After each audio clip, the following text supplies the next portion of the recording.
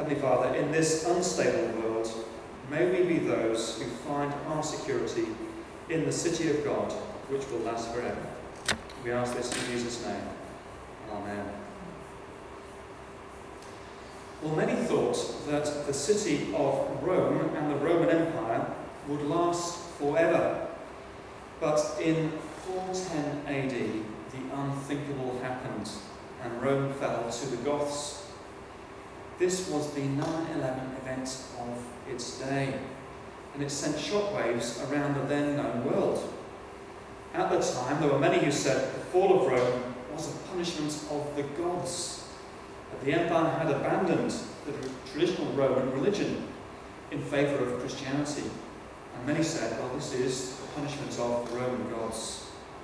Now, in response to these accusations, the great bishop and theologian Augustine wrote his famous work, The City of God. And from the Bible, Augustine rightly argued that the whole of history was the tale of two cities, the city of man and the city of God. And whilst the city of man would ultimately fall, the city of God would last forever. What did he mean by the city of man? The city of man is society organised independent of God, society in rebellion against God. In other words, it's the kingdom of this age. People living for themselves in greed and materialism, in luxury and pride, and in selfish ambition. But there is another city, the city of God. And it's a recurring theme throughout the whole Bible. The city of God, God's people, living in God's place, under God's rule. It's another way of referring to the kingdom of God.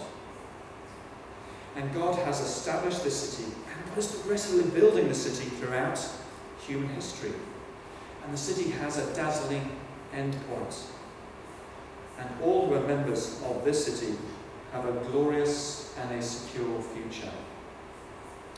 Now, this motif of the city of God has a very striking development as we follow along the Bible storyline. And today that's what we're going to do. We're going to trace this development through the Bible, starting with Psalm 46 as our launch pad. And we're going to break the storyline down into three eras. What I'm going to call firstly the past, which is the Old Testament era. Secondly, the present, which is the New Testament era, which we now live. And finally, the future, which is the new creation brought about by the return of Christ.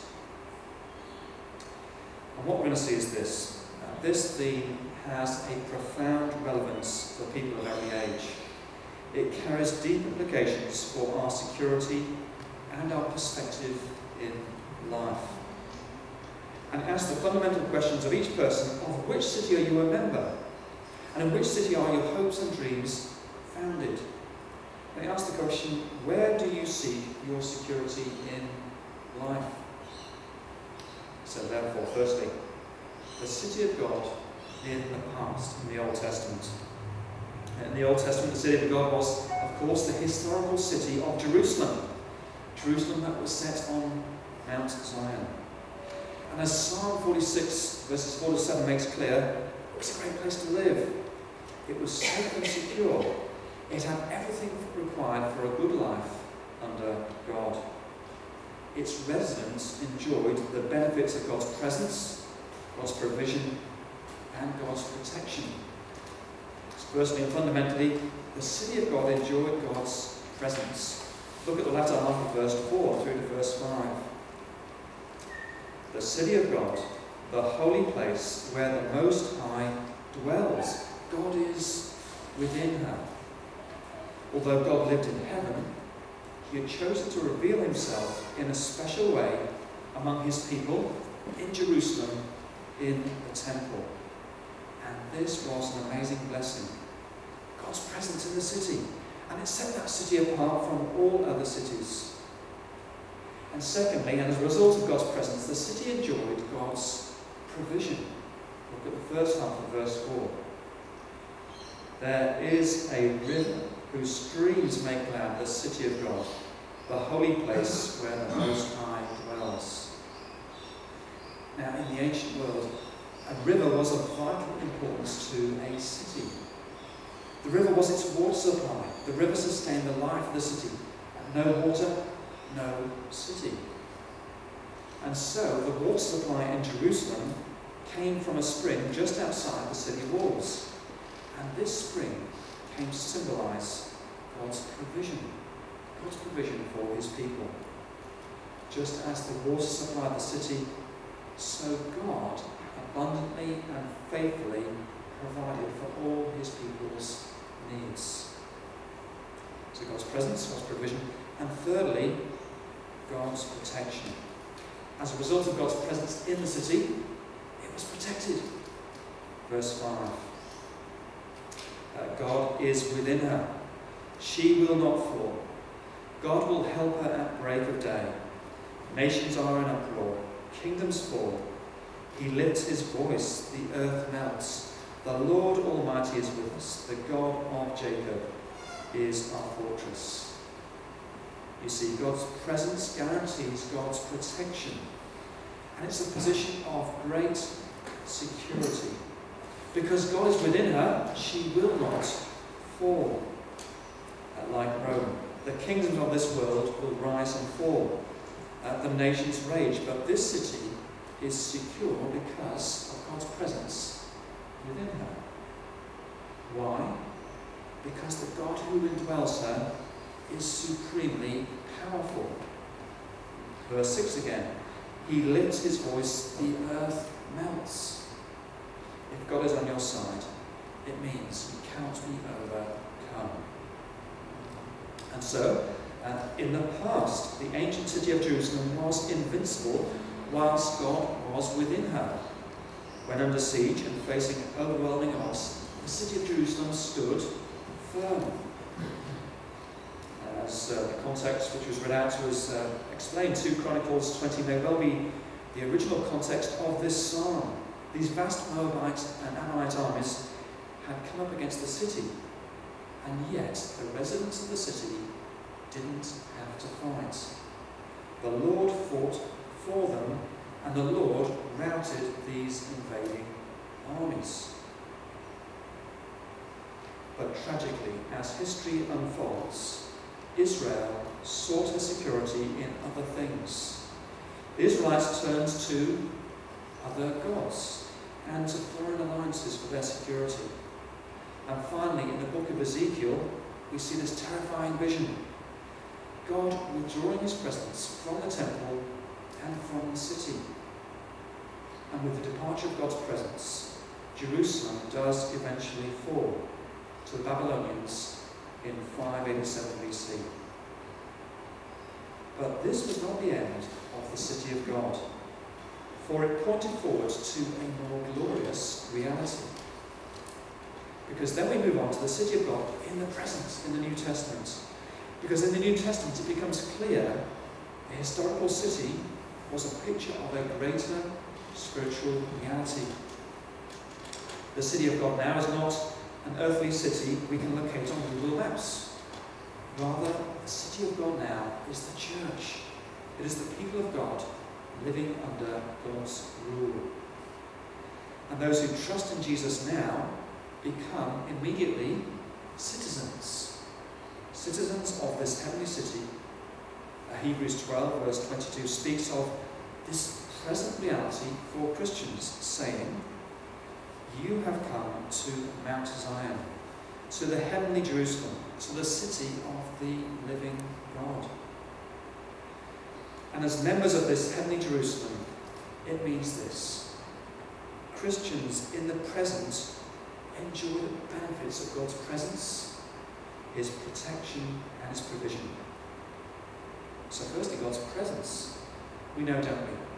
Every person who trusts in Christ is given this wonderful gift of God's Holy Spirit. As Jesus promises in John 14, he is, and I quote, "the Spirit of truth, and he lives with you and will be in you." And in contrast to the ancient city of Jerusalem, Christ now promises in Hebrews 13, "Never will I leave you, never will I forsake you."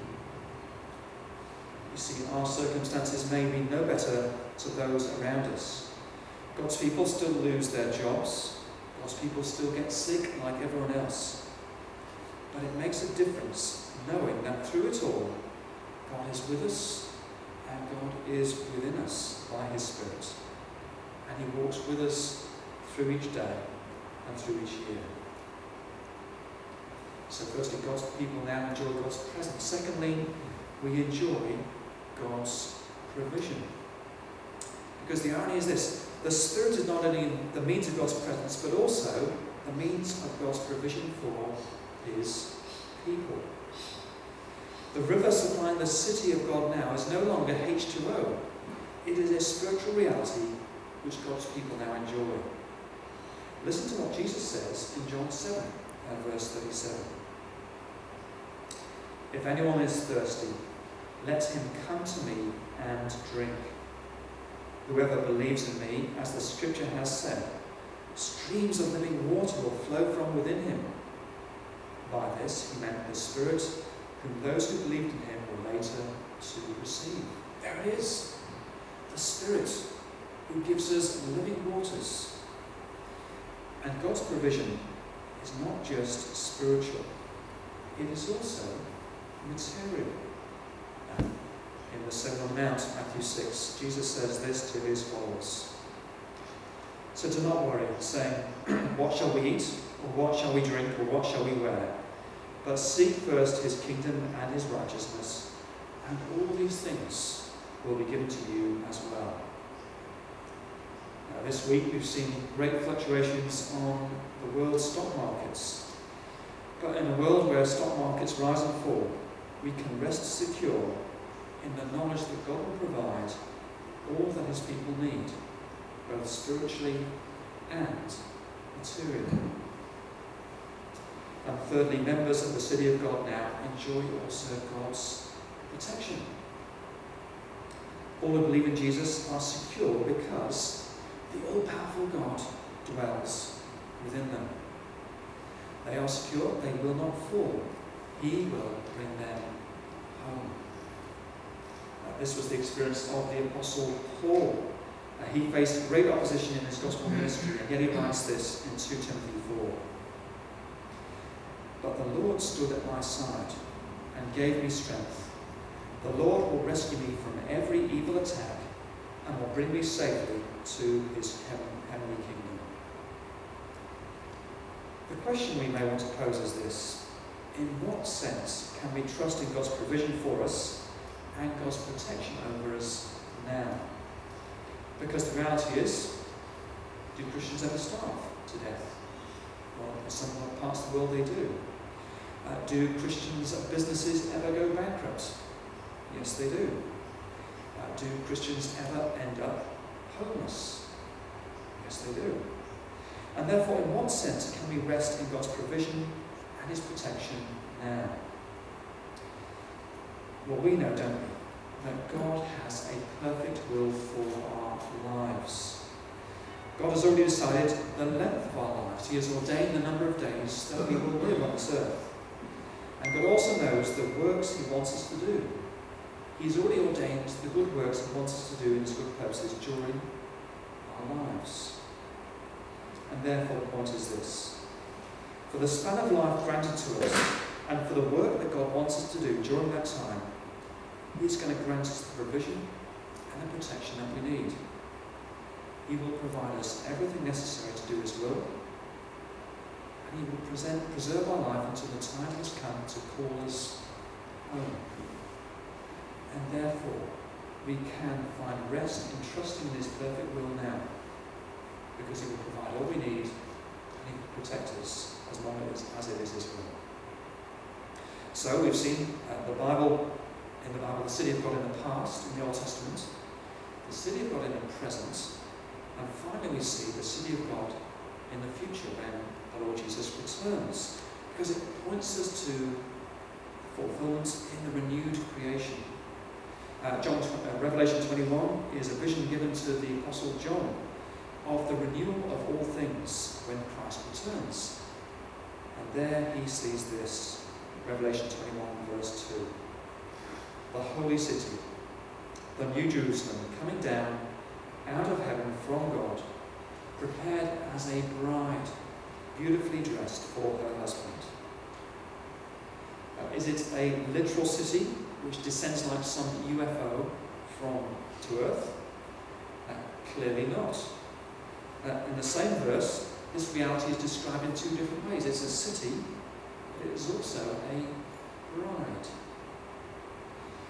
Again, in Revelation 21, verse 9, the city is referred to as the bride, the wife of the Lamb. Do you see? It's picking up on the image used in Isaiah in the Old Testament and in the New Testament of God's people being the bride, and Christ is the bridegroom. And therefore the point is this: the heavenly city and the bride are both symbolic of the same thing, the same reality. They are speaking of the church, the people of God in the new creation. Do you see? They point to the joyous union between God's people and God himself. And did you notice there is something mesmerizingly attractive about the city and the bride? And the bride is beautifully dressed. The city is dazzling in its radiance. Revelation 21, verse 11. It shone with the glory of God, and its brilliance was like that of a very precious jewel, like a jasper, clear as crystal. You see, this is the climax of all things. This is the climax of salvation history, the climax of God's purposes. Everything that mars our enjoyment of life has been removed. All the dross of sin has been purged. What we're seeing is perfect society, bound together by the fabric of perfect love. There, God's people perfectly enjoy his presence, his provision, and his protection.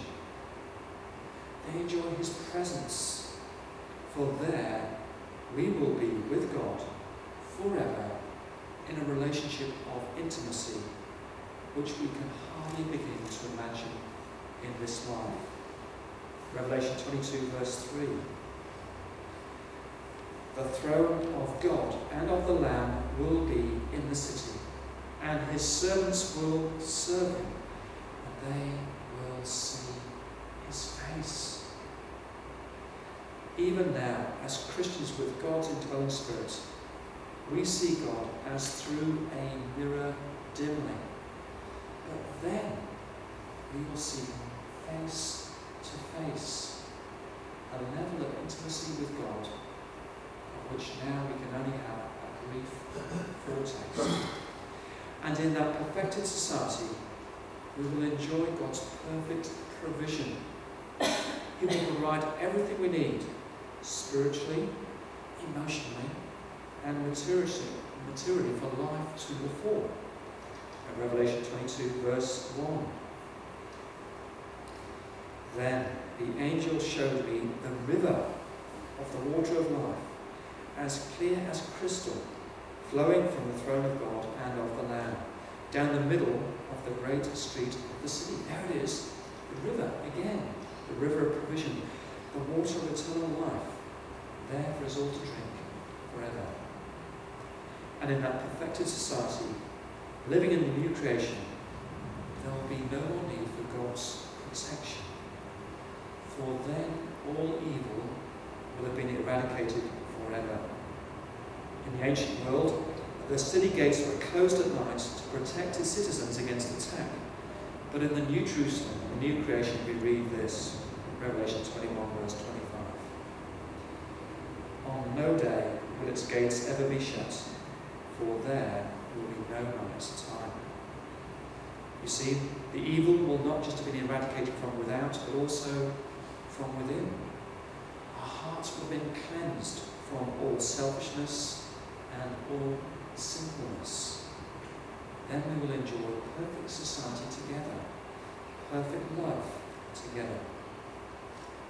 So, how should this impact us in the present? The most basic and fundamental question that flows out of it is this: of which city are you a citizen? The city of man or the city of God? dual citizenship in these cities is not an option. We are all born into the city of man. This is our natural abode.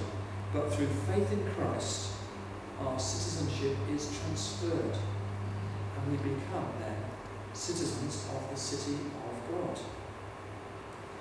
If you are currently a member of the city of man, please remember, ultimately, that city will fall. Like Rome, it may seem secure, but ultimately its fortunes will not last. It will not stand the test of time, that is, eternity. And yet you need not remain in that city. You can transfer citizenship. It simply involves humbly coming to Christ and asking. In the closing verses of the Bible, the risen Lord Jesus says these words to all who will listen. Revelation 22, verse 17. Come, whoever is thirsty, let him come, and whoever wishes, let him take the free gift of the water of life. And the great news is this: with immediate effect when we do that, we enjoy God's presence, and we can be secure in God's provision and His protection. But then, for those of us who already are citizens of the city of God, what implications flow out of what we've been seeing today for us? Well, in the short term, we do not know what lies ahead. We do not know what opportunities and what challenges await us in 2016. But however, in the long term, we do know what lies ahead. We know the end point. We know the heavenly city waits. We know that unending joy in the perfect society in God's presence in the renewed world is ultimately our destiny. The question is this: why does God give us the glimpse of this end point? And I think the point is this: it helps us to maintain a sense of presence, a perspective in the present in 2016. It helps us to continue to walk the path of faith now. It strengthens us on our journey to the renewed creation now. And it encourages us to continue to pour our energies into gospel ministry now, as I know many of you do. In the Bible we see Abraham as the classic example of a person whose life in the present was shaped by God's promise of the eternal city. His faith was invigorated by the prospect of what was to come. His priorities and his life perspective were moulded by the end point. Hebrews 11, verse 8. By faith, Abraham, when called to go to a place he would later receive as in his inheritance, obeyed and went, even though he did not know where he was going. He was looking forward to the city with foundations, whose architect and builder is God. Abraham is the example that we should follow. And therefore, as we venture out into 2016, let's ensure that our sights are set on the end point. Perfect society in God's presence, enjoying God's provision and God's protection forever. And the point is also this: let's seek to have a deeper experience of that now. Now, I don't know if you made any New Year's resolutions a few weeks ago, but if you did, here is one you can add. And if you didn't, maybe here is your resolution for the year. Why not make it our aim this year to enjoy a deeper level of security in God's presence, His provision, and His protection? To go deeper in our enjoyment of that security this year. Because the Christian life is a journey. It's a journey of becoming more secure in God's love. As we grow spiritually, the implications and the wonder of the gospel impact us more deeply. And they flow through from our head to our heart. And the benefits of being a child of God dawn on us to a greater degree, and we think, this is how it should play out in the way that I live. You see, currently we live in the same world as citizens of the city of man. We face the same uncertainties and the same volatilities that they do. But the big difference is that we have God's presence with us. Old Testament Israel had God's presence with her. And yet what did she do as her history unfolded? Tragically, she transferred her trust from God to foreign idols and to foreign alliances. And so, when we bring it back to us today, here's the tricky question for us to ask. Where do I get my sense of security in life? Are there some things on which I have an unhealthy reliance for my security in life? And that is a very complex question to ask. Because, of course, it's not wrong to enjoy the things of this world now. It's not wrong to have savings, to have houses, and to enjoy relationships. They are God's provision for us. But the question is this: is there not always the danger that we start to value the provision more than the provider? Is there not always the danger that our security in life becomes too tied to these things? I'll give you an example from my own life. All our savings, Tracy and myself, are tied up in shares. I manage them myself. Over the years, I've done a reasonably good job of managing our portfolio. However, last year, with the volatility of the share market, I made a couple of decisions which went against us quite significantly. I was interested to note the effect that it had on me at the time. I became incredibly anxious. I didn't know which way the stock market was going to go. And I noticed I really felt very traumatised when these decisions I made went against us. 15 years ago, I didn't really have any savings of note. But since then, I started to build up a bit of a nest egg. And I then started to ask the question, has there been a subtle change within me over that time? As my savings have started to grow, have I started to become more secure in the security they offer me? And I then asked the question, what does this sense of trauma that I'm feeling tell me about my heart? Is it showing me that actually I've started to hold on to them too tightly? I've started to put too much of my trust in the security that they bring. So, that was my own experience. Maybe that is something for you to take away and to reflect for yourselves. When we get anxious, when we feel traumatized, one question to ask is it exposing a misplaced security?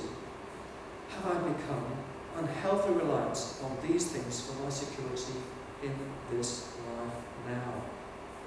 Am I valuing the provision now more than the provider?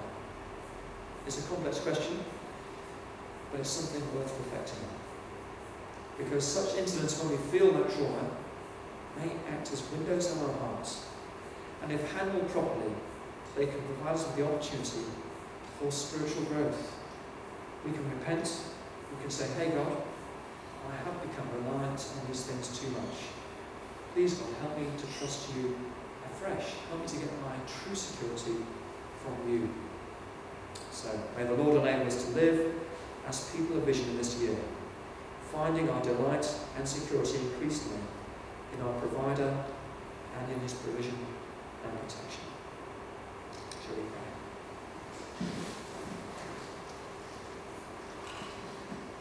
Heavenly Father, this motif of the city of God has a dazzling endpoint and has this wonderful benefit to us now of giving us a perspective in this life so that we can see the endpoint. We know where we're going, and we know therefore that we can trust in you now to provide all we need on that journey there. Help us, we pray, this coming year to have a deeper sense of enjoyment of the security, the true security which you give us.